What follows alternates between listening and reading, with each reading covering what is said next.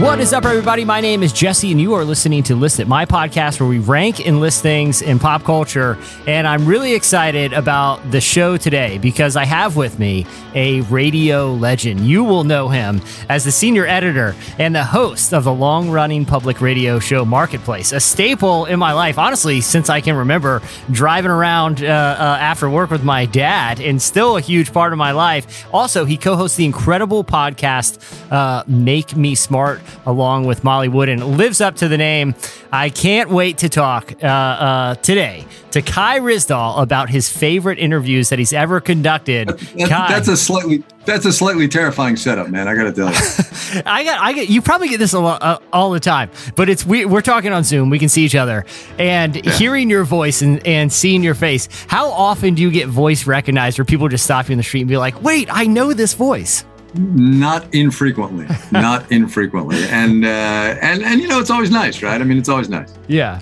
And how often do you get people to say, "Can you say it? Can you say this is Marketplace?" They say it. They ask me all the time, and my response is, "I'm sorry, it's not a toy. I don't do it for me." Only when duty calls. I don't blame you, and it's a daily duty, man. You talk to a lot of people every single day, and I feel like during kind of especially this last year and a half that we've been in, kind of uncertain times with the pandemic, and obviously a lot of people have a lot of different concerns, that are very valid with public health and things like that. But what I love about Marketplace is you can look at big problems through the lens of economics. And before we get into the interviews that you've done over the years, why is economic reporting something that you wanted to kind of dedicate your career to? Oh, well, it's actually funny you ask, because I am not an economics guy. I've never taken an economics course. It is not, when we used to get the New York Times in hard copy, the business section was not the first thing I turned to, right? I'm a history and political science guy. I've got a background in national security in the military and working at the Pentagon and the State Department. But Marketplace called about 20 years ago, in fact, 20 years ago this summer, and asked me if I wanted to come work for them. And I said, sure. And so I learned economics really fast. But look, here's the deal. Economics affects everything in our lives, truly. The economic forces that are at work in the global economy and in the American economy affect our daily lives. And if we don't understand it, it's going to bite us in the ass. Yeah. Don't look any farther back than 10 years ago in the financial crisis. Don't look any farther back than a year and a half ago when the pandemic hit and this economy came to a screeching halt, right? So that's our job every day at Marketplace, is to help people understand not only what is happening, but why and how it affects them. And that's what I enjoy doing. It's really interesting, the approach that you guys take on a daily basis. Obviously, there is a portion of the show where you do the numbers, but the show, a lot of people, I think their association with economics is it's dollars and cents, it's numbers, it's interest rate and percentages. But the great thing about Marketplace is it's really about human stories, and it's looking at the economy through the lens of people's lives. How do you kind of filter those stories because a lot of people look at the macro and go to micro, but you guys are going micro to illustrate the macro. Yeah, so it's interesting. This list of interviews that you're going to get here, there's only one really micro interview on it. And that's a little bit intentional. And also it's because I got a little bit behind and came up with this list at 5:00 this morning, but that's neither here nor there. But the truth is, we try to take both perspectives, right? There is a lot you can learn by talking to the movers and shakers in this economy and then helping people understand how the decisions get made. But I agree with your basic point that it is by talking to regular, everyday people that you can understand the forces I was talking about and how that matters and why it matters. And that's what we try to do. I do way more regular person interviews, whether it's our hog farmer in Illinois or the guy I'm going to tell you about in Greece. I do way more of those than I do of heavy hitters. Yeah. That's just the way the numbers work out. Yeah. Well, let's go ahead and jump into the list, Kai. What do you have? What do you have here? And I don't know if you ranked them by 5-1 as your favorites, or if it's kind of just the five here. I went. That's a good question. I think it's just the 5. These are not rank order. Yeah. So we can. I'll just do them in the order I thought of them. Yeah. And I apologize for whatever dog snuffling noises you hear. But my golden just walked into the studio. Hey, no problem at all. So that's what we get. Okay. So the first thing that came to my mind was an interview I did in the spring of 2018, which was the 10-year anniversary of the beginning of the worst of the financial crisis. And it was an hour that I spent with Hank Paulson, who was Secretary of the Treasury during the financial crisis, Timothy Geithner, who was the head of the New York Fed and then the Treasury Secretary during the financial crisis, and Ben Bernanke, who was the head of the Federal Reserve during the crisis. And we got them. It was, as they say in television, a world exclusive. It was the first joint interview they'd done on the financial crisis in 10 years. And so we went up to, they were doing some symposium at Yale, I guess. And so we went up to Yale and I sat down with them for an hour. And we went soup to nuts, beginning to end, the financial crisis. And the thing that makes it stand out in my mind is there are two things. Number one is the amount of studying I had to do for that interview. I've been doing this a long time. If I can't just sit down and do an interview with, I don't know, the Secretary of the Treasury cold, I shouldn't have my job. But this interview was like, getting ready for this interview was like studying for a final exam for a course you took 10 years ago. You know, I was asking them about things that had happened in 2008, 10 years on, and it was a little tricky, but, so that was the first reason it stood out. And then the second reason it stood out was, I'm going to blow my own horn here. It was, in my mind, almost a perfect interview. It had a narrative arc. It had a beginning, a middle, and an end. It had points of tension and confrontation. It was really just objectively, it was just interesting. Yeah. To hear these 3 guys talk about it and the rationale for some of the decisions they made that they got just clobbered for. Yeah. Right. For saving the banks and not letting it all burn down and all of that stuff. So that was it. That's number 1 on the list. It's we call them the big 3 in 2018. Now, you know, whenever you interview someone, especially in person, even though it's kind of and it's an interesting sort of relational dynamic with interviews, but you still manage to get a sense of someone's person, even if it's only for a few minutes. And there are few people who can directly impact the lives of more people, especially in this country, than those 3 individuals, just by a snap of a finger, almost literally. Did you get the sense that they carry that kind of weight of, man, what we're doing will dramatically affect almost every person in this country? Yeah, for sure. They were deeply aware of it. And they've said that in their writings, and they said this in the interview. But you're right about the in-person thing, right? Because that changes the dynamic of an interview. I mean, this interview, even though we're, on a Zoom and, nominally face-to-face, it would be different if we were sitting there, across the table from each other. And I think it was really good that I didn't wind up doing that in the era of Zoom, because that interview wouldn't have worked. It would have been terrible, actually. Yeah. Well, I rarely get stressed out about interviews. I would be super stressed out if I had to interview those 3 guys in person. It was stressful. It was pretty stressful. All right. So what do you got for number 4 on your list, Guy? So the next one up is actually probably the most stress I've ever felt doing an interview, and it was the first time I talked to President Obama. Okay. In the fall of 2012, he was on a campaign swing, and what happened was that we got a call from the White House on like a Tuesday morning that said, "Listen, if you can be in Las Vegas by 1:00 in the afternoon on Thursday, you can have 15 minutes with President Obama." And we said, "Of course." So we, went crazy for 48 hours. This is the first interview with the president that Marketplace had ever had. Obviously, my first interview with the president, and we had 48 hours to get ready for it. We did a little brainstorming. Everybody and their grandma had thoughts about what I have to ask him and what I'm going to do and this and that. And I'm like, I've got 15 minutes. Yeah. Shut up. Just leave me alone, right? There came a point in the prep where I just walked out of the room.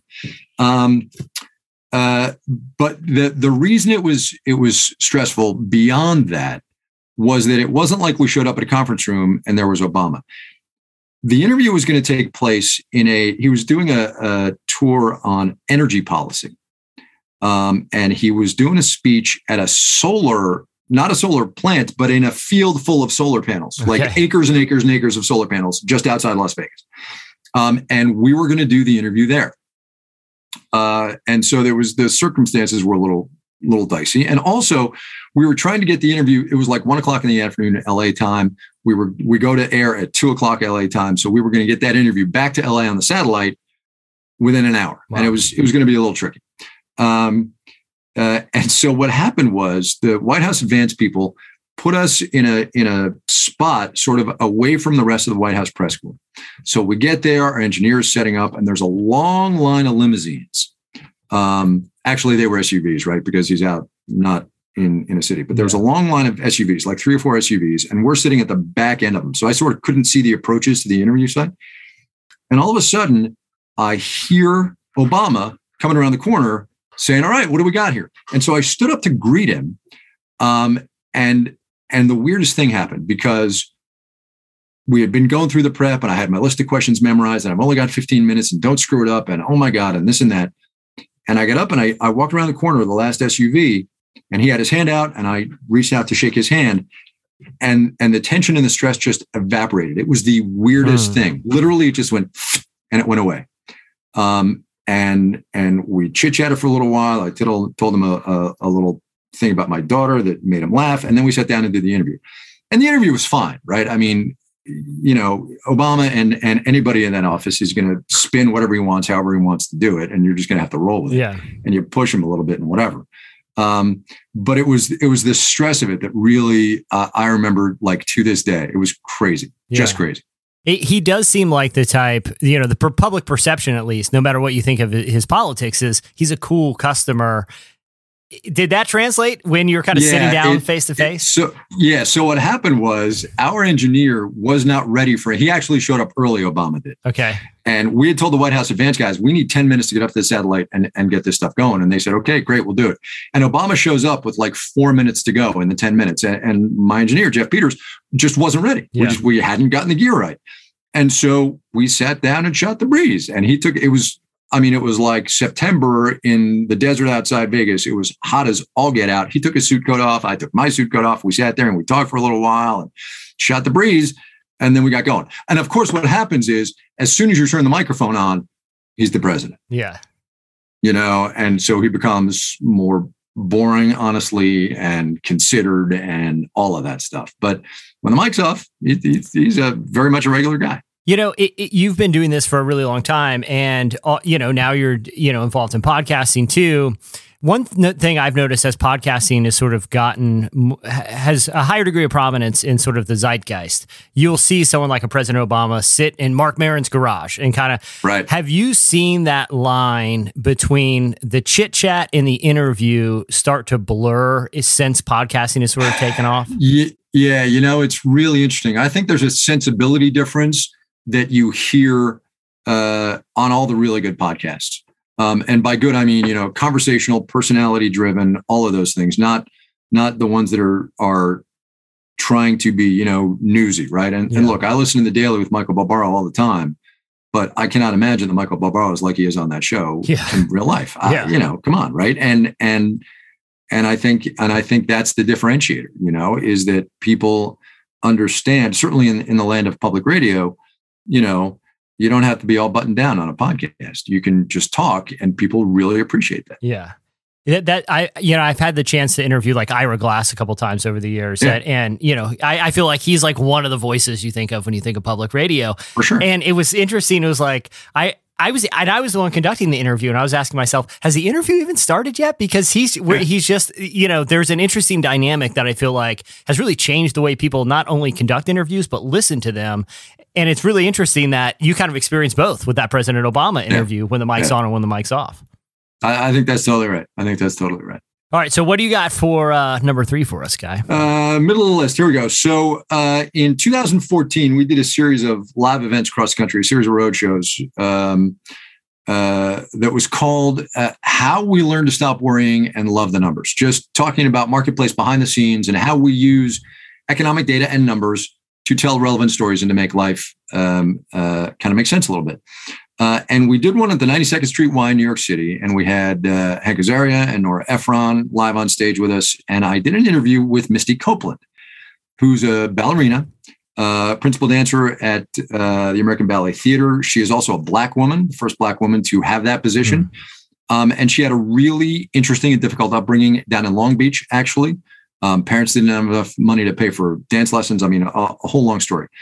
But the reason we had her on was, in addition to her economic background and her race, which make her unusual in her field, she doesn't fit the numerical profile of a ballerina. And we had this conversation on stage at the 92nd Street Y about how her bust is too big and her shoulders are too wide and her hips are too big. And this is a woman who is a world-renowned ballerina. And I put that on the list because it reminded me of how important it is to try to find context in indicators that are sort of counterintuitive, right? And if you look for things where they're not, maybe you can learn a little something. And also, she's such a great talker. She was just super interesting. Now, anytime you have those are the type of conversations that we'll typically only have in interview sessions. Like generally conversations about race, about body imagery, about gender dynamics and gender politics.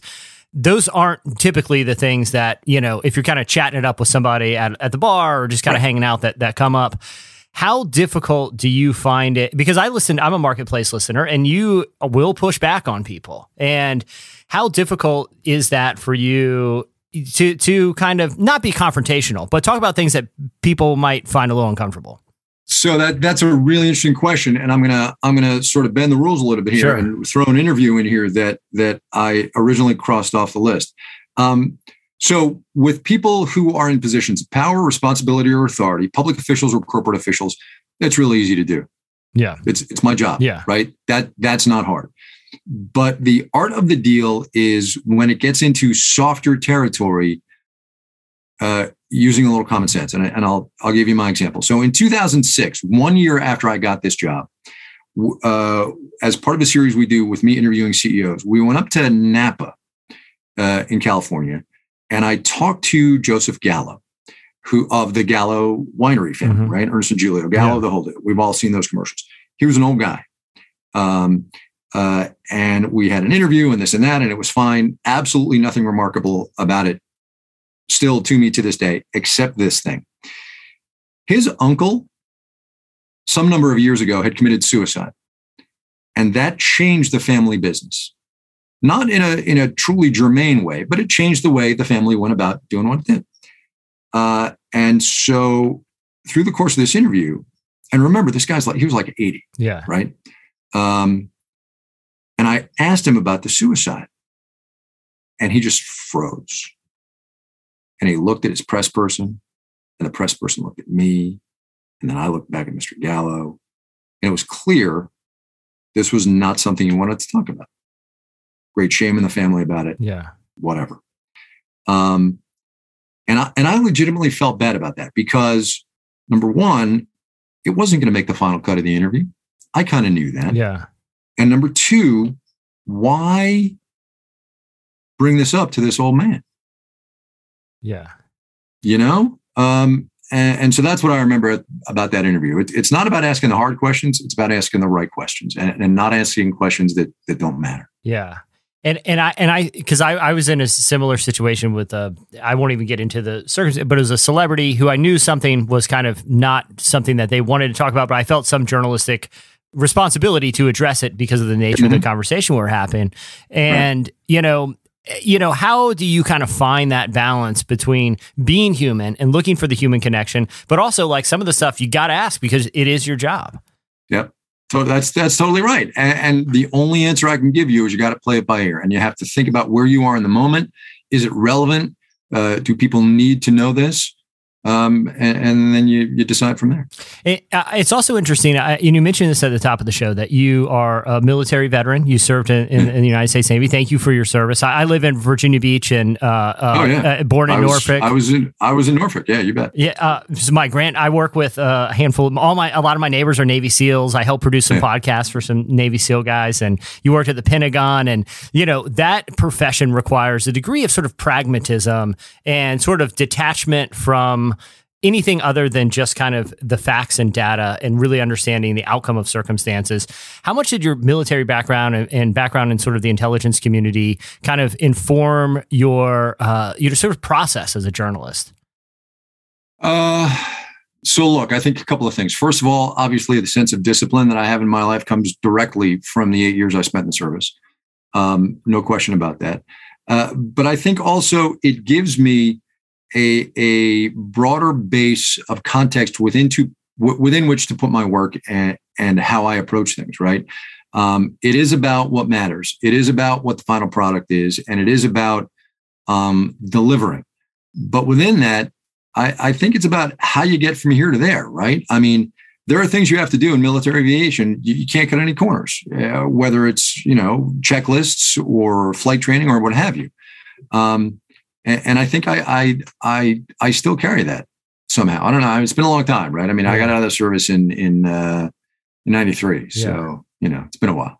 One more question about, as it pertains to the Missy Copeland interview. Yeah. And I think this is something that a lot of interviewers, and particularly not just in the interview setting, but in kind of just the editor setting, is some responsibility to highlight and give platform to voices that, maybe traditionally have been more marginalized. And whether that is women in media, people of color, or someone like Missy, who's a person of color in a field that is, people like her have been traditionally underrepresented.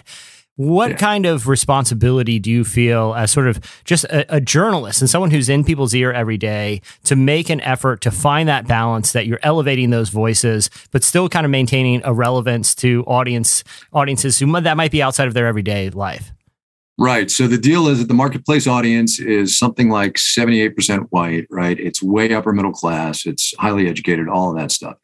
It is absolutely my responsibility to use the platform that I have, whether it's on the podcast that I do with Molly, whether it's the show, which is obviously the biggest audience, whether it's my social feed, to introduce to people things that are going to make them think about the world around them. And look, the last year and a half is possibly the best example. Bringing to light the systemic economic racism in this country in a way that it's going to make people consider it. I absolutely have that responsibility. No question. Yeah.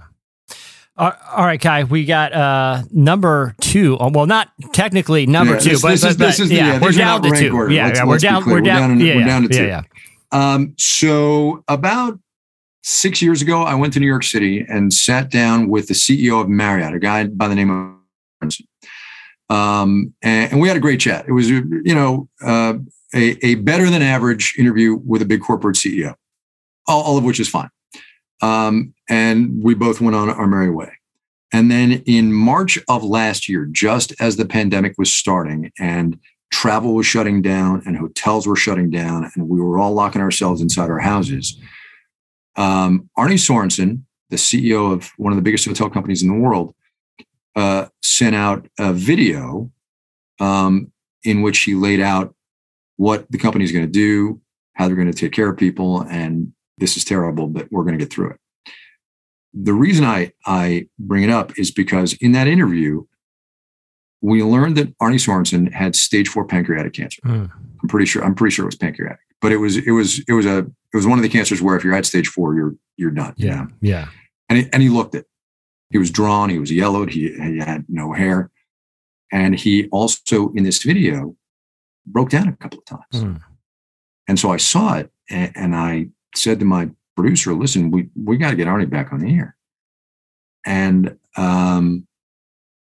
so we called him and we talked about Marriott and the corporate stuff and all of that. And I asked him about the video and him breaking down in it. And he said, we did like 3 takes. And finally, I just walked out. I broke down on every single one. I just walked out and I said to the guys, use whichever one you want. Yeah. And then I asked him if he was scared.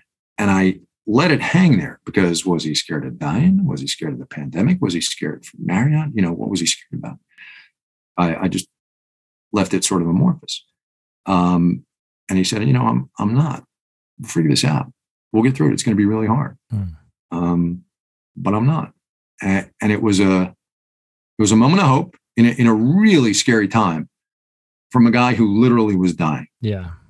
And it stuck with me. And sad to say that Arne Sorensen died about late last year, maybe 9-10 months ago. So it's about letting people just be on the air. It was a pretty was a pretty emotional little interview. Yeah. And I think one of the cool things about listening to interviews or conducting them is ultimately you get to experience someone else's perspective that otherwise you wouldn't be able to. And as someone who has done a ton of interviews, not just in your career, but particularly throughout this pandemic, and you've got to hear a lot of different perspectives from very, very powerful people to kind of like you were saying at the beginning of the show, the hog farmer who's trying to figure this thing out.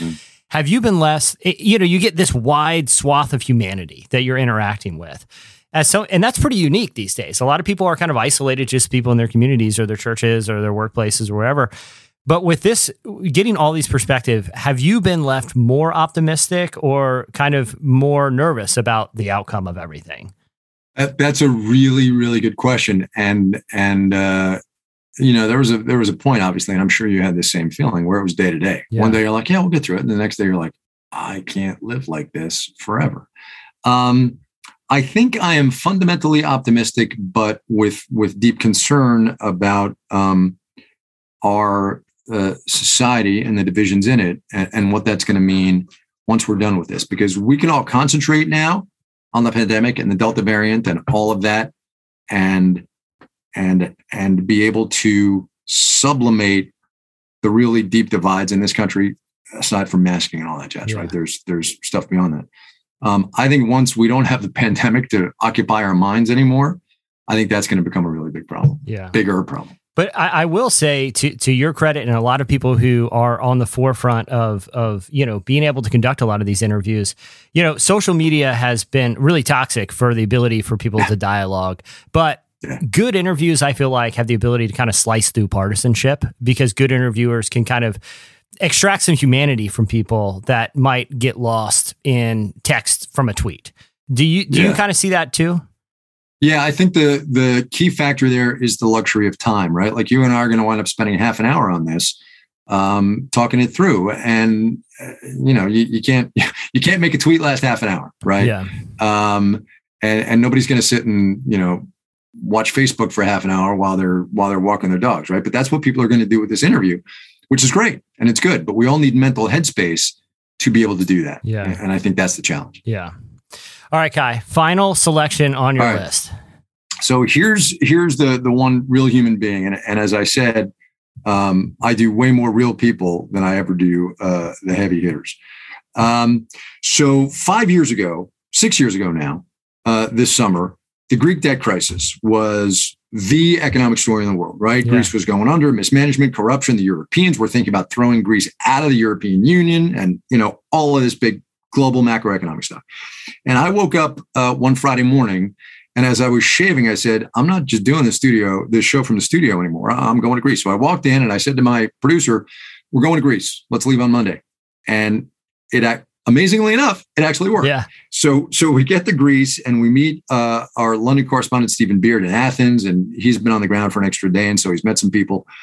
And one of the people he met that he introduced me to was a guy by the name of Spiros Koloviadis. And he owns a flower shop underneath the Parliament building in Syntagma Square, which is the main square in Athens. And so we went one day as the deal to keep Greece in the European Union was announced. And we had a really good conversation about a lot of things, about his flower business, about the Greek people and the Greek economy, but about fighting for something you believe in. And his last line to me was, I believe this will work not because of my mind, but because of my heart. And that to me just stuck. And it's all about real people and how they think, right? And one of the things we say on the program all the time, I haven't said it in a while actually, but maybe I'll say it this afternoon, is all the economic headlines in the world are great, but if people aren't feeling it in their daily lives, then it doesn't even matter, right? If the unemployment rate falls to 3%, but you're still out of a job, you don't care, right? If the consumer price index is only 0.1%, but you got to pay $4 for gas today, where it was $3.50 a week ago, you don't care. And that's really just to circle back to where we started, right? The mission that Marketplace has is raising people's economic intelligence, making them smart about what's happening and why. And the best way for us to do that is to keep telling these stories. Regular people, heavy hitters, take your pick. Yeah.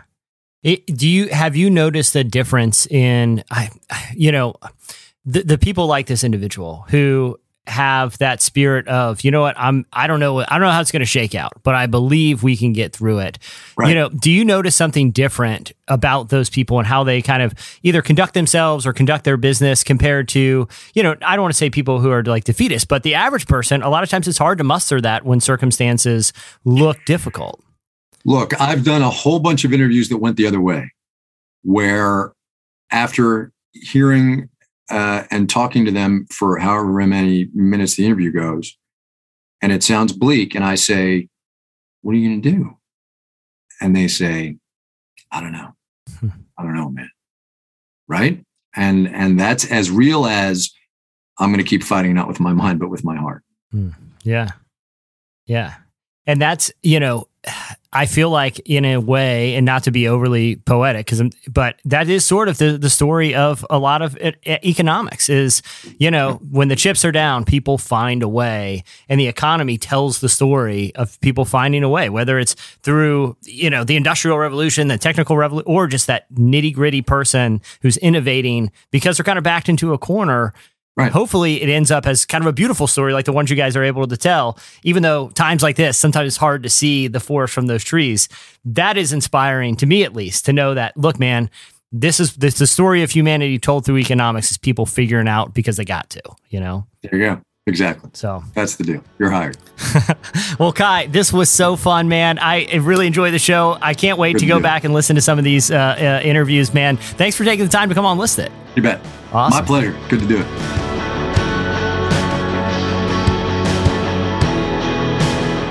All right, everyone, that is it for this episode of List It on the Ironclad Content Network. Hey, if you like the show, I know every podcast has to do it, but it really does help. If you like the show, leave a rating and review. I really appreciate it. All right, guys, we'll see you next time.